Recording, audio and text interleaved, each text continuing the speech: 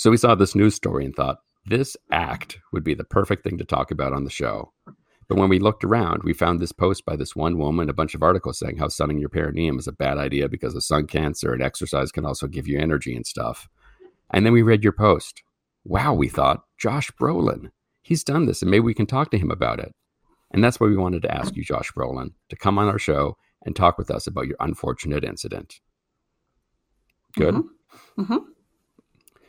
It may seem odd to be asking someone like you, Josh Brolin, to talk about a sensitive and private area of your body in front of everyone. And we get that, Josh Brolin. We really do. But honestly, you did it first on Instagram or Twitter or whatever, and everyone has one. We know we do, and you do, and your wife does, and so does your stepmother. We wouldn't ask about her, by the way, even though we would really want to. Like, do you ever walk through her house singing, "Stepmama, can you hear me?" But you're your own person, Josh Brolin. You've done stuff, and after we've talked about your perineum for a while, we could talk about that other stuff. You're great in Inherent Vice, Josh Brolin, and in True Grit. We also saw Jonah Hex on opening day in the movie theater. In all honesty, it wasn't because you were in it, Josh Brolin, which you definitely were, but because a friend had worked on it, we wanted to support him.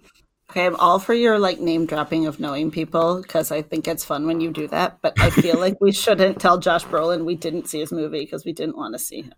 Well, no, it wasn't saying we didn't want to see it because it was him. It was just that's what it sounds like. We didn't see it because he was in it. Mm-hmm. Okay, so we gotta fix that.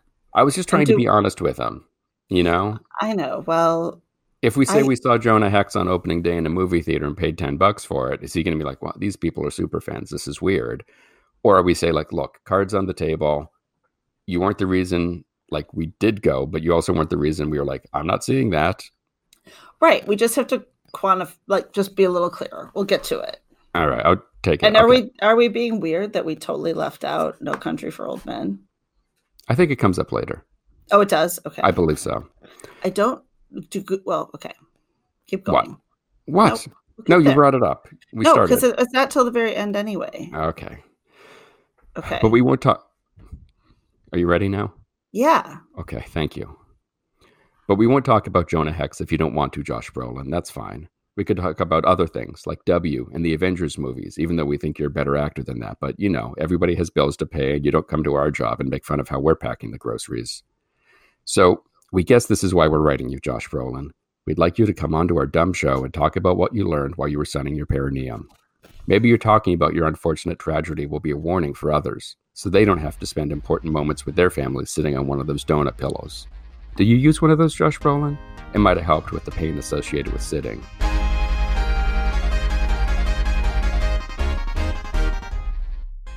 This is Why, with your hosts, Heidi Hedquist and Luke Poling. Will you come on our show, Josh Brolin? Will you? We can do the interview remotely, so you can just talk to us from your home, and you don't have to go anywhere and sit in the studio or anything. You could even stand if you wanted to. But we're getting off track again, Josh Brolin. Would you come onto our show and talk about burning your perineum and how you've recovered and if you've learned anything through the process? It'd be interesting for our listeners to learn from your mistake. And really, when you get down to the bottom of it all, that wasn't a pun, by the way. Mm-hmm. Yeah. And really, when you get down to the bottom of it all, Josh Brolin, isn't that the best we can do for each other? Just lend a helping hand whenever necessary? In case you think we're insane and standing outside your house right now, which we aren't, we're in states far away from you, and you want to listen to our show for yourself and decide, our website is whythepodcast.com. You can listen to old episodes and see if you'd like to join us. We really wish you would, Josh Brolin. It would be fun. Promise. And if it isn't, you have a really great story for the next time you go on Jimmy Fallon or Conan or any of those shows, and you can talk about dealing with these two a-holes and their stupid podcast. That's got to be worth something. Right, Josh Brolin? Thanks for reading this far and considering this. And if it's not you reading this, Josh Brolin, and your assistant is reading it before handing it off to you, hi, Josh Brolin's assistant. Thank you for reading this letter, and thanks for doing such a great job in helping Josh Brolin get things done. We see you. Toodles. I like it. Okay. But we didn't mention No Country for Old Men or Goonies, which are my two. Okay. Maybe so you got to pick one. Okay. Well, maybe we take out the reference to W, right? Yeah. I mean, I loved him in W, but yes, I'd rather have No Country. Well, and I didn't love W, but that's neither here nor there. I loved him in W, is what I said. Okay. All right. I thought he did a very good job. All right. So we just fix that and then get a stamp out and send us off. Do we need Sam to make letterhead? Yes. Yes. Yes. Yeah. From the desk of. Yes. Oh my gosh, it has to be from the desk of. Is it from the desk of Why the Podcast or from the desk of Heidi, Luke, and Flash? Oh, I don't. From the I don't desk know. of Flash. Or But just if from Josh the desk Brolin, of with no answer, just from the desk I don't know, because if Josh Brolin hasn't listened to the show, which we don't know that he hasn't, but probably has not. true. I mean, if our numbers saying that he probably hasn't met us hold true, the chances that he's listened to the show is not great. But if he is like driving down the Pacific Coast Highway some afternoon and he is listening, hi, Josh Brolin. Thank you for listening. And more importantly, thank you for telling a friend. Yeah.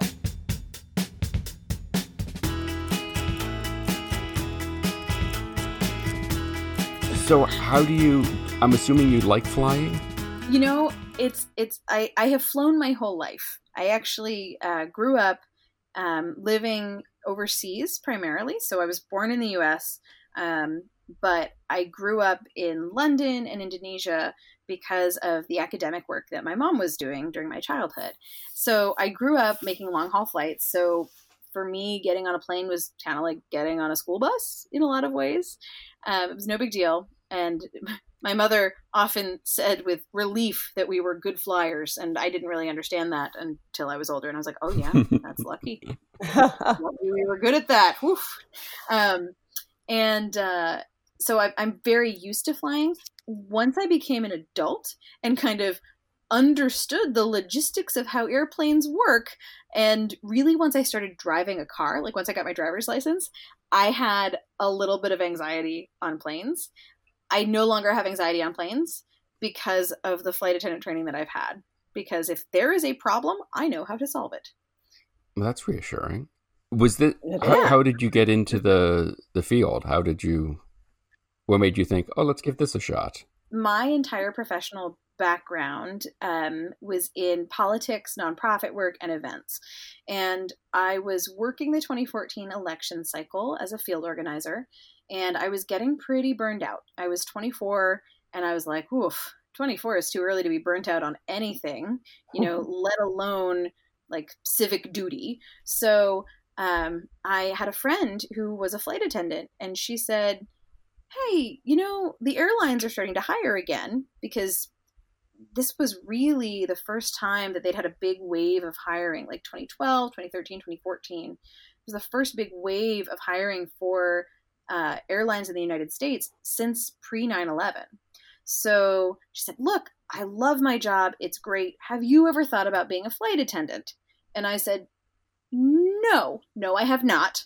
In high school, I joked that if my life went off the rails, I would become a flight attendant. And so I applied to be a flight attendant, and it ended up being like the best choice that I had ever made. And I applied on a whim in the midst of a crazy campaign cycle. And I figured, if I get it, I'll go fly for a year or two. And then I'll, come back to working in politics for the 2016 cycle. Little did I know, it was so much more than what I thought it was. And 2016 was not that awesome. So, yeah. Well, I ended up running in 2016, which was extra terrible. So I was like, take the trauma of 2016 and then make it hyper personal. Oh. Yeah. No, thank you. It was, not a great experience, but I mean, a valuable experience nonetheless. So do you fly the same route all the time, or do you get to change it up? I get asked this all the time. Sorry. I don't know who started this rumor that flight attendants fly the same route, but I would like to meet them and smack them about. No, people ask all the time if we fly the same routes, and the short answer is no. The long answer is a little more complicated. So in theory, once you've achieved a certain level of seniority, if you only like flying a certain route and your seniority can bid for and hold that route, then yes, you will always fly the same route. If you are not senior enough to hold those trips and get the exact schedule that you want, who could say? In my case, I'm very junior. I've only been doing this for 4 years, but especially that first year, you are on call every month. You have a set number of days off, and then you are on call and available to be sent somewhere by the company you work for. And it could be Milwaukee. It could be Paris. You just have no idea. So you get really good at being flexible. How much heads up do they give you? So the company that I work for, we have the minimum call out time of 2 hours. So from the time you are talking to crew scheduling on the phone to the time you are at the gate can be as little as 2 hours. So when you are on call and available, you need to be within a reasonable distance of the airport that you are based at. Now, not every person lives in the base that they are assigned. So I would actually say maybe even the majority of flight attendants and pilots live not in their base. So, for example, I'm based in Philadelphia. For my first few years as a flight attendant, I was still living in Vermont and then commuting down on the plane to come to be on call in Philly. So you would spend your call time hanging out in Philly just in case you got called. Exactly. And I got an apartment with 3 other women from my flight attendant class. We all graduated together. We all got an apartment, and we would just hang out and wait for the phone to ring. And a lot of people are familiar with the concept of crash pads, right? So they're apartments or condos or houses where you might have a lot of different people who work in aviation who are kind of moving in and out. And there are 2 main types. There are cold bed crash pads and hot bed crash pads. Cold bed means you have your own bed and your sheets stay on that bed, and you might have some toiletries that you keep on your bed there. And a hot bed crash pad is when you have a cubby and your sheets are in that cubby. And when you go to the crash pad, you take your sheets out of the cubby or the locker or whatever. You make your bed, you sleep on it. When you get up the next morning or you get a call from scheduling, you pack up all your sheets and blankets, you put them back in your locker, and you carry on your merry way. And my friends from my class and I determined that we did not want to be in a hotbed crash pad situation. Yeah. The job was stressful enough. Yeah. We didn't want to deal with people and having to make beds all the time. So we got together, we got an apartment, and it was honestly really kind of like sorority-like because we were all new. We had no idea what we were doing. We were all living in constant panic that our phone was about to ring.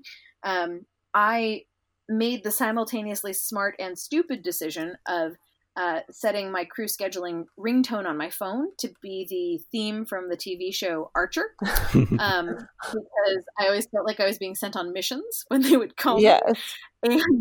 And that's great in that, it's a very specific ringtone, so I didn't get it confused with anybody else. It is terrible in that I can no longer watch the opening credits of Archer because I start having a panic attack. Yeah. So, pluses and minuses. I'm exhausted after an hour in a plane. How many hours do you spend in flight on a regular workday? I would say in flight on average could be anywhere from 5 hours to 9 hours on average. We can be scheduled up to, I think it's like 10 plus hours on the plane every day. If I had my contract out, I could refer to it. But like, is that actual flight time, or is that from when you walk on board and start to just check that everything is kosher and ready to go for passengers? That's just flight time. Yeah, no, that's just flight time. We actually don't get paid when the door of the aircraft is open. So you really hate those people who come racing down the jetway at the last second. Right. Well, honestly, I don't hate those people as much as I hate when people get on the plane with their rolling bags and they put their bag over row 4 when they are sitting in row 20 because they are convinced that there is no space at row 20 when there's tons of space at row 20, and they have just now selfishly potentially forced somebody else into checking their bag because they didn't feel like waiting for 4 minutes to go walk back 3 rows and collect their bag from that overhead bin. Or the people who get possessive about the overhead bin space above their seat. Don't even get me started. The overhead bin is not your space. The aisle is not your space. Stay out of the aisle. Stay out of the aisle. Just get out of the aisle. It's not your space. It's my space. It's my office. Stay out of that aisle, please. I can't tell you how many times I've had to rush to deal with a medical emergency only to trip on people's feet in the aisle. I mean, it's incredibly dangerous. But yeah, we don't get paid when the door is open, which is a point of frustration for me. That's a nice word. It would be. Yeah, I like being paid to do my job. It's just not super fun that I don't get paid for huge portions of my work day. Yeah, it helps with morale. Yeah, I'm thinking that's not the best part of the gig at all. No, it's also not the worst part, so that's good too. So what is the worst part? The vomit. Oh, it's the vomit. Do people there's vomit? Yeah, there's a lot of puking on planes, and yeah, it gets weird. One of my favorite vomit stories was I had this poor woman. She was traveling with I later learned her boyfriend. They were traveling together, and we were flying from Philadelphia to Seattle, and it's like a 5-hour flight. And about halfway through, she projectile vomited all over herself, the seat in front of her, her boyfriend. It was acute and terrible food poisoning. Like this poor woman. I mean, it was awful. And her boyfriend was so very calm, and he was so helpful, and it was great. And we were taking care of her and getting her water and, all the different things that we can do and seeing if she needed medical attention, et cetera, et cetera. And I was expecting the people seated near her to be like, oh, this is terrible. Get me out of here. It smells like puke. Ah. But instead we had people offering her clothing from their suitcase, like literally offering her their personal clothing so that she did not have to sit in her clothing that had vomit on it. And I asked her boyfriend, I was like, wow, what do? You were so calm. Like, are you an EMT? And he's like, well, I'm a private investigator. And I was like, steady hand then. Yeah. And I found out towards the end of the flight that they were actually on their way to Seattle so that she could meet his parents for the first time. Oh no. So terrible. I mean, I felt so awful for her, but people were actually wonderful around her on the plane, and they were so very kind. And it is nice that puke brings people a little bit closer. It's nice to have her positive thing about it. It's not all the time does puke create for magical airline friendships, but sometimes. And that's the thing that I am constantly amazed by as a flight attendant is you get to see people at their absolute best and their absolute worst. Because if they are on a plane, they are either traveling because something terrible has happened, because something wonderful has happened, or they're like a business traveler and whatever. But most of the people who are on the planes are traveling because it is either the best or worst day of their lives. And to be able to be a part of that experience for someone is really neat, especially when it's people who are on the negative end of the spectrum of experiences, whether they've just lost a loved one, whether, they're dealing with an incredibly challenging situation or a life transition. It's really neat to be able to be in this space with them while they're going through that. Does it restore or destroy your faith in humanity, what you've seen, the way people act on an airplane? I think I have never lost faith in humanity. My last name is Bright. Like, I have to be optimistic. Okay. Right? Fair enough. So I haven't necessarily lost faith in humanity. I am pleasantly surprised by how often I see people being wonderful or just doing something really tiny to help a stranger, like helping someone lift their bag, like helping some family by swapping your seat, to let kids sit with parents, like these tiny, tiny moments that are really big in the spectrum of someone's life if they're going through something. Mm-hmm. It might not make a big impact on you when you do something to help someone in such a small way, but it might make a big impact on them. One of the moments that I always think of is a few months ago I had a flight and we were going somewhere in Florida. I don't really remember where, because we go to a lot of Florida. I spent a lot of time flying in and out of Florida. And we were on our way to Florida, and the Wi-Fi wasn't working on this plane. And I was working in first class, and I had this guy up in first class who, you know, was asking me about the Wi-Fi like every 10 minutes. He was being polite about it, but it was really obnoxious. And I don't know if you know this, but flight attendants aren't actually tech support experts. That is the thing that just amazes me in this job all the time, is that people simultaneously think that your flight attendant is an absolute idiot and omnipotent at the same time. I am obviously both a moron and all powerful. Right? It's a very impressive and confusing situation, which frankly comes back to gender discrimination and devaluing predominantly female workspaces, but that's another story. But I had this guy who would not stop asking about the Wi-Fi. I was like, okay, sir. So then we start having a medical situation about halfway through the main cabin. And the flight attendants and I are dealing with it because I'm in first class. I'm staying up front. I'm monitoring that situation. We see if there's any, you know, medical personnel on board. Now, if we're looking for medical personnel, my perfect situation is I want an ER doc, a combat medic, I want a paramedic, or I want an EMT. I don't want a general practitioner unless there's something specific. I don't want a surgeon. They are not as helpful as one might think in most medical situations on planes. So we're getting medical attention, and I've got a guy up front who happens to be a neurosurgeon. I'm like, oh, okay, cool. Well, this is good. So there's a specific medical kit that we can only open on board with a doctor's permission. So he gives us authorization. We open the kit. They're dealing with it back there. And I am in touch with the captain, letting him know, like, hey, we need the EMTs and paramedics to come meet the plane when we land. This woman can't breathe. We're dealing with the medical situation. It's being handled. In the middle of this, the guy who was asking about the Wi-Fi asks me again if the Wi-Fi is coming on. And I was ready to lose it, because like that's annoying anyway. And I'm like, but we've been making announcements calling for doctors. You've seen me running around with a stethoscope. Like, what did you think of it? And I'm not saying any of this, but I think my like gritted teeth smile is saying this, and the rage in my eyes is clearly articulating this.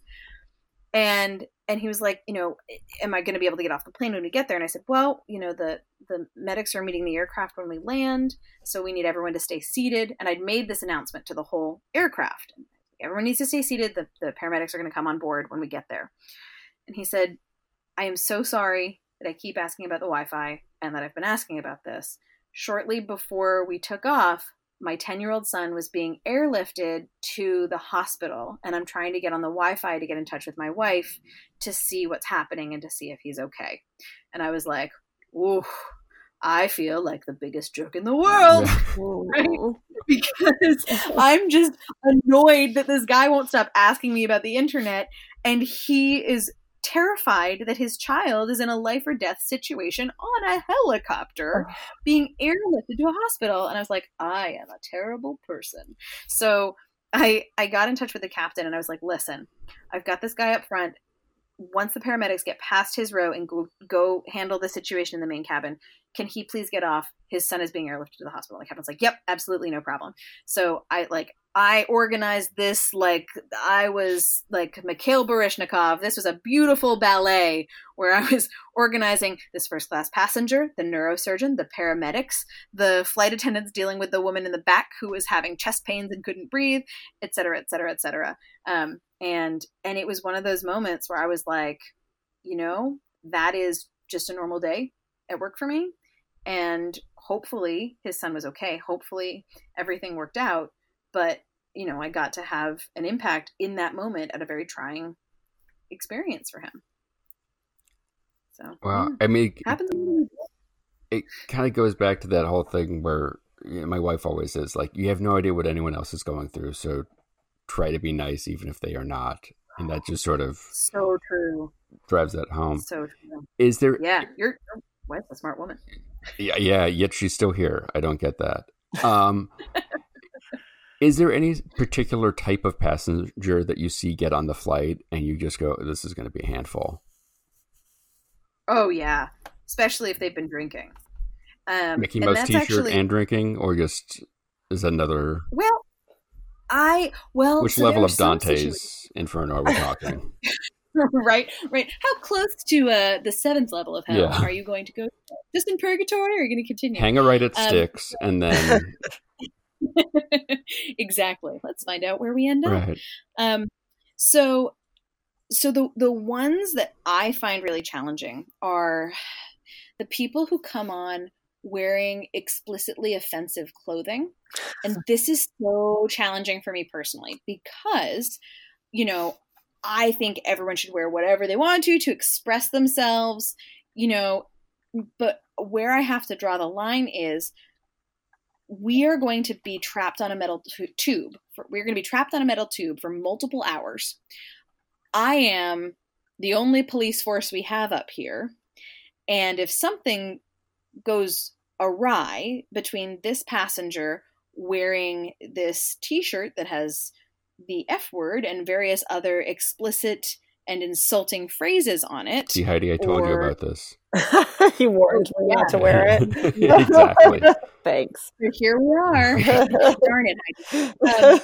But, you know, and drawing that line with like literally policing people's clothing. I didn't sign up for that. Yeah. When I went to flight attendant training, I signed up to fight fires and to evacuate you in an emergency. I did not realize I was signing up for policing inappropriate clothing. And it's not like inappropriate, it's like deeply offensive. Right. Like, will this article of clothing potentially instigate violence? Right. Or such deep discomfort that I am going to have someone have a panic attack, or, you know, right. that someone else is going to feel unsafe. And those, I'm like, no, please stop this. Don't let it happen. Especially because in theory, the gate agents are supposed to have handled that before they get to us. Similarly, drunk people who are very drunk and they are allowed to get on the plane because maybe in the split second when they're looking at their ticket, the agent doesn't notice that they're intoxicated. Doesn't talk maybe to them. They haven't been right. As if exactly. It breathes on. Yeah. Or they haven't been wandering around the gate agent area, like throwing things around. But I've had a few situations where I've had to let the captain know that we needed to have a specific person removed before takeoff. Primarily because once we get up in the air, there is only so much we can do if you are ill or if you are belligerent.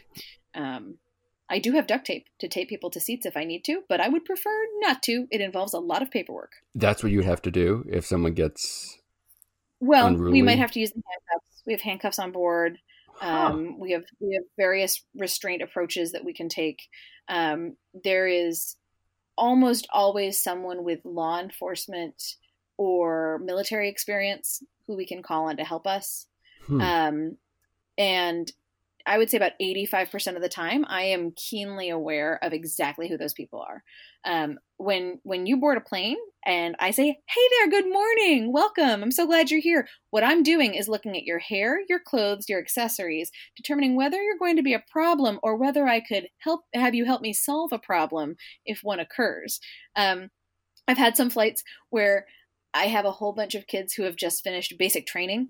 And I'm like, yes, if there's a plane where there's an emergency, let it be this one today because they are going to take orders. Like, they're going to know what to do. They are going to listen and they're going to go down the slide the way I tell them to. And they're going to help the people the way I tell them to. And yes, these are the people I want on my plane. What's the worst drink somebody can order on a flight where you are just like, it's driving me nuts to have to make this thing. You're probably going to have more than one of these. I've got a plane full of people looking for a Diet Coke, and here we are. Tomato juice. Truly, it's disgusting. I don't like tomatoes. Every time I pour a tomato juice, I'm like, well, it smells like goulash, and that's terrible. It is awful. Bloody Mary mix is better than tomato juice. That's just my personal preference. Right. Overall, I would say if you order a Diet Coke or a Coke Zero, your flight attendant secretly wants to light you on fire, but won't because, again, paperwork. And it's truly, so the aspartame in diet sodas combined with the altitude and then the temperature of the ice makes that soda foam like 10 times longer than anything else that we serve. Fascinating. so much longer to give everyone their drinks because everyone wants a Diet Coke and you've just asked for 3 Diet Cokes and oh my God, now your row is going to take 15 minutes. Why is this happening? You know, it's everybody has their personal preferences. I actually don't mind when people will ask for like cranberry juice with some ginger ale in there. I'm like, that's tasty. I like that. You do you, absolutely. And it doesn't foam that long. Right. So more than happy to pour it. But the Diet Cokes, the Coke Zero, diet sodas generally problematic. So, but if you just ask for it in a can, is that cool? Or is that a whole nother? Well, sometimes we don't have enough. So there are some airlines where the policy is to give the can. There are some flights where the policy is to give the can. Like, so I know with the airline I work for, we have different can policies for different flight length durations or different destinations. And there are so many factors that go into play there. 9 times out of 10, if someone asks me for the can and it's a soda I have a bunch of, like Coke or ginger ale, Diet Coke, I'm more than happy to give them the can. However, they only give us 1 single can of Dr. Pepper. So if you ask for a can of Dr. Pepper, I am going to very apologetically probably turn you down because you have now taken all of the Dr. Pepper. Right. And then when I go back to collect that can and you haven't finished that Dr. Pepper that you took away from the other people who wanted the Dr. Pepper, usually I jokingly say something like, well, I've only got the 1 can, so if there's a riot, I'm sending them right here to 26C, you know, or something along those lines. Right. But yeah, no cans. It's always cool. You can ask, but we can't always give you a can. I'm just thinking more of like, how do I make things easier for the flight attendant that I'm dealing with on my flight? You ask for a cup of water with no ice, please. Thank you so much. Okay. And if you ever order coffee on a plane, please, for the love of all that is good, don't ask me for a cup of coffee. Say, could I please have a cup of coffee with 2 creams and 1 sugar? Oh, the specificity. It saves us a whole conversation. Because if you say, I'd like a cup of coffee. Oh, would you like cream and sugar? Yes. Okay. How many would you like of each of them? Like, and the worst is when people say, oh, I'd like a cup of coffee. How'd you like that? Normal. The way I had it yesterday morning. What do you think normal is? Right? Like, what? It's that fills me with rage. So honestly, when people do make a specific coffee or tea order, I literally say, thank you so much for your specificity. I really appreciate that. It is the small things. It really is. Yeah. Yeah. It makes sense though. Yeah, right? Like just say please, right? People say thank you really consistently on the plane. When you hand something to someone, they consistently say thank you. It shocks me to my core how many people do not say please. Just amazes me. And so I've tried to pay attention to what I do in other circumstances. Like, let's say you're at a drive-through, let's say you're ordering at a restaurant, right?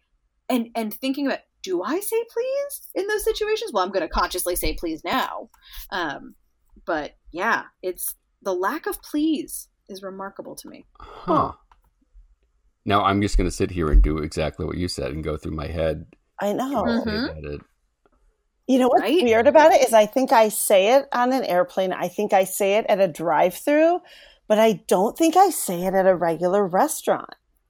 Right? That was my observation too. I didn't say it at restaurants because when somebody is like taking a specific order from you, I think it is, for whatever reason, you're less inclined to say please because maybe you've been presented with specific options. I don't know. Again, not a psychologist. I just majored in political science, but yeah. But maybe the world would be a better place if we said please a little more. Oh, I think so. I always say it to a bartender. Always. Oh, yeah. Always. Yeah. I'll say anything to a bartender. Yeah, let's be honest here. Whatever gets me first in line. You're right. And that's the thing, right? Do the same thing with your flight attendants. Shoot, if you're nice to us, oh my gosh, I will give you the moon if I can. Absolutely. Be sure to follow Why the Podcast on Facebook, Instagram, and Twitter, and check out our YouTube channel for some additional great Why content. If you're so inclined, please leave us a review and let us know how we're doing. Today's show was produced by myself and Heidi Hedquist. Our reluctant executive producers are John Sauvé and Sandy Stone. Our graphic designer is Samantha Mustonen. Our intern is Randy Jeanette. The theme song was performed by the Electrosynthno-Magnetic Polyphonic Orchestra. This one's for Philippe. Thanks for joining us. Flash, we're coming home. Nigel, is that you? Are you here, Nigel?